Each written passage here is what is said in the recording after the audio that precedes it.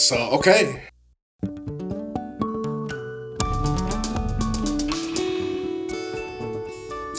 Welcome to Freedom Dreams Out Loud.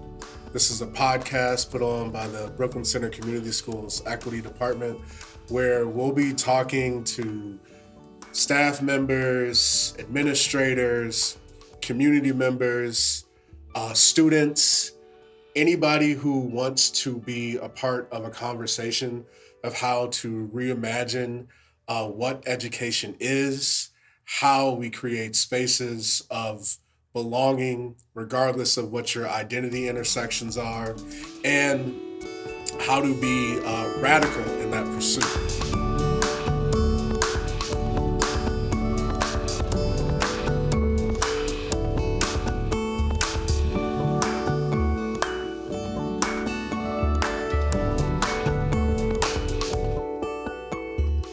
So today we're going to be talking about what freedom means. But first, I just want to say where Freedom Dreams comes from.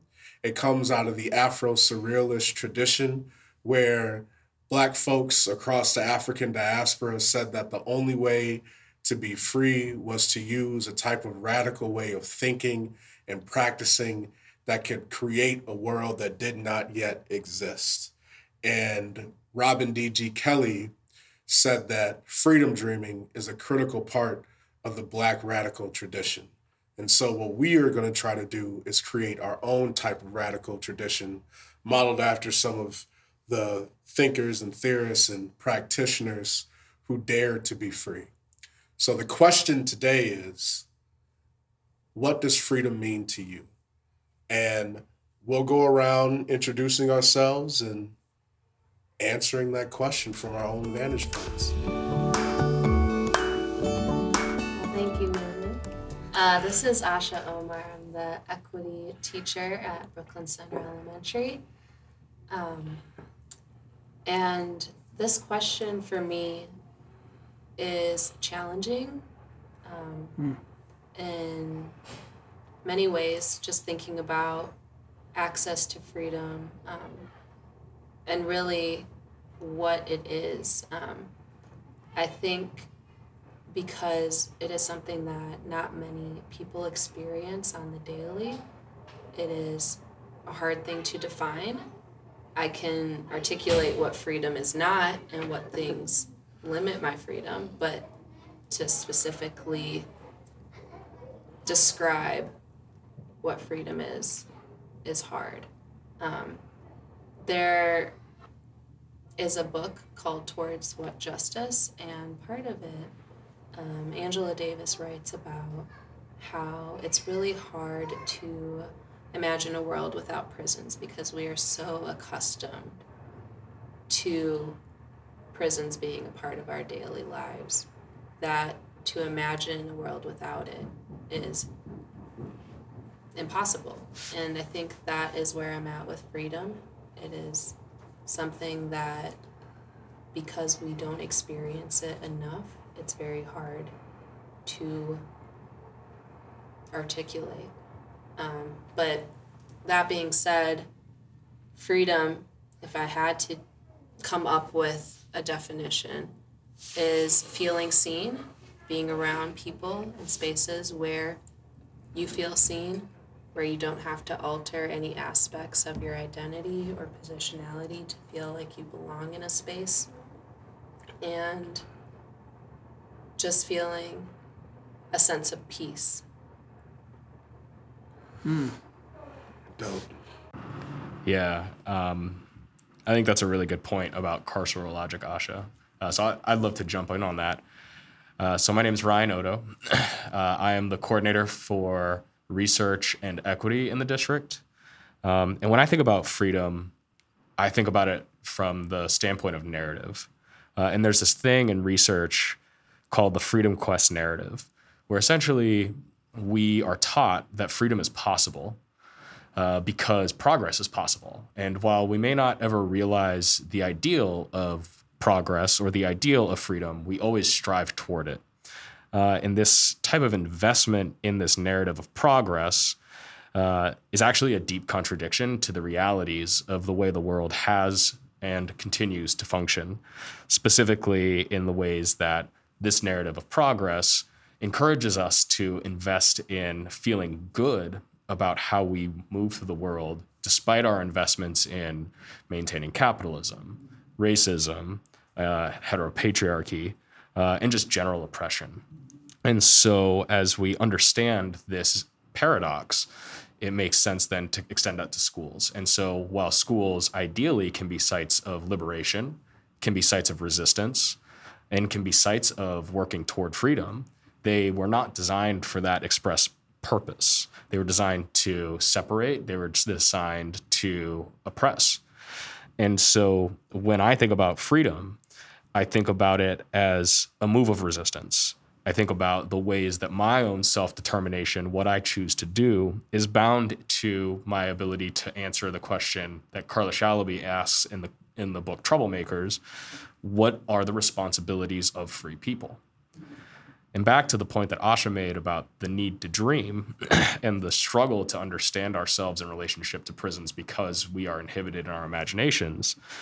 One of the responsibilities that I think about is how I need to dream. And how can we be free if we don't know how to dream? So for me, dreaming is an act of resistance and a step toward freedom. I love that, Ryan. That actually really inspires me. So I can go next. So Tom Parks, and I've been spending most of my time at the secondary equity teacher. And so Ryan, what you said made me think about this thing that when you and I were part of a ninth grade team together, that our PLC would have conversations with students who may not have been in class or may have not been turning in assignments across the board. And we started having questions of what does the student need? What is it that maybe they're missing? How can we best support them? And I remember inviting students in and having conversations of what would you want to do? And having these responses from students of, I don't know. And I think now, several years removed from that, I don't think it's because students were incapable of dreaming something that they wanted to do.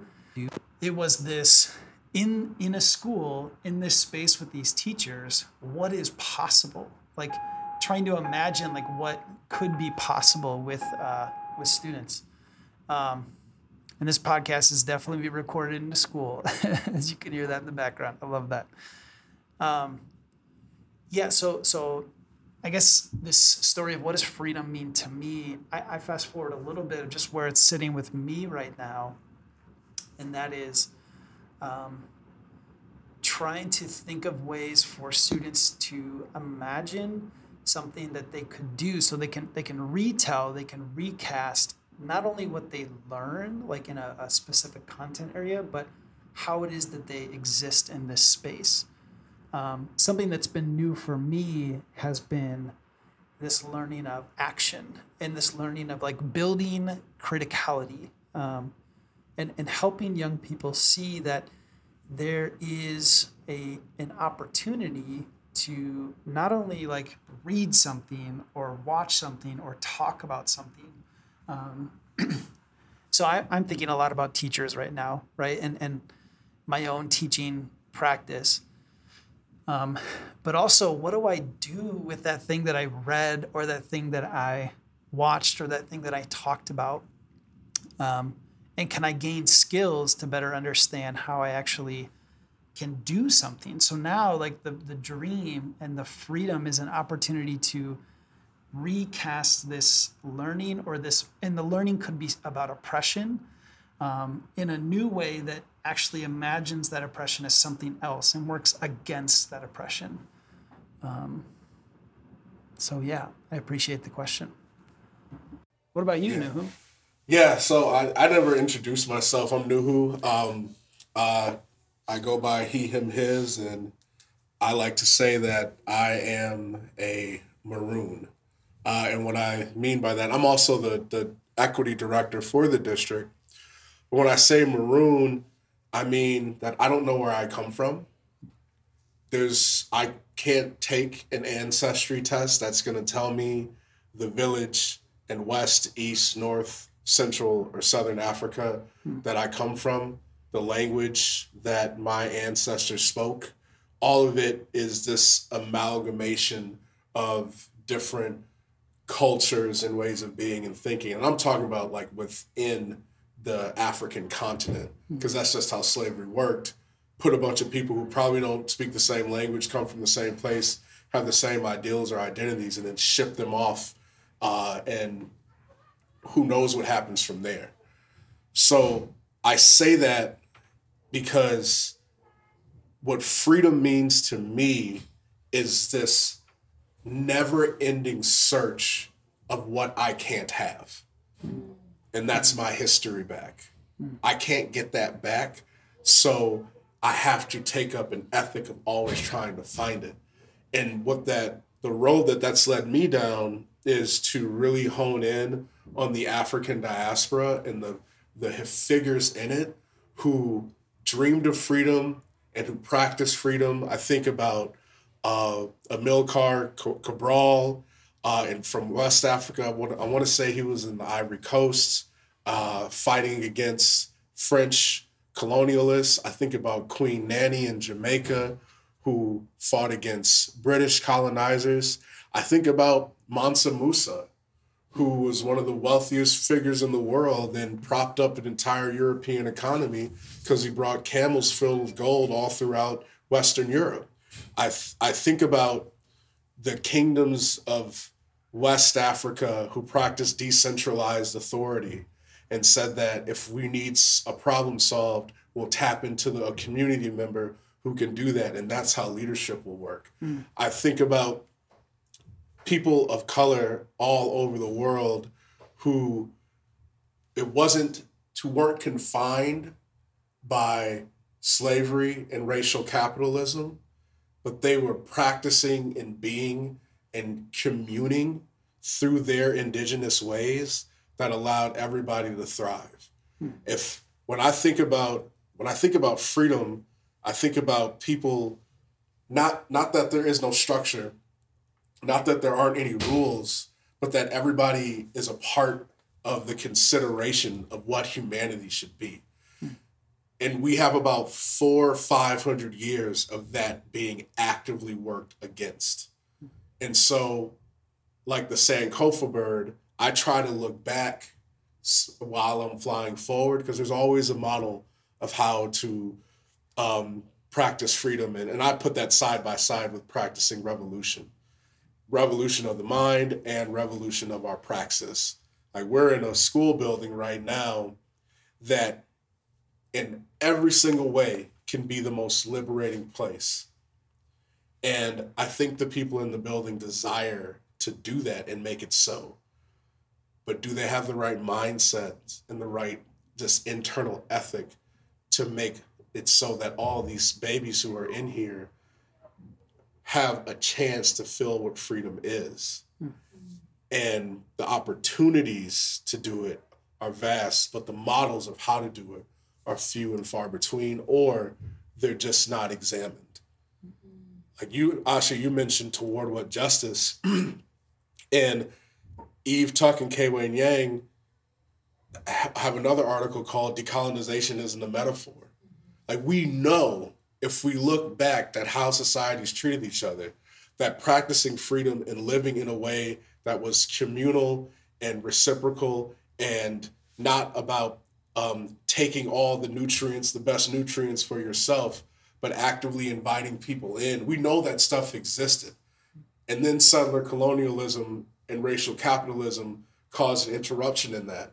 But if we tap into the roots, then we can try to bring it back. And I know that's what we're trying to do here. So I guess that's a long way of saying, for me, freedom is something that, if we pay close attention, we can see the glimmers of what it once was, and we can grab a hold of that and pull it into the future with us. knowing that we have to design it for ourselves and we can't rely on other people to manufacture freedom, and we definitely can't rely on these outdated models of what so-called liberation looks like, because usually it's based off something that didn't involve the people who need to be liberated. Well, if you're listening and there's something that you had interest in, you can check out links to our emails. Check it out. Yeah, come be with us. Dream Karibu. Thank you for listening.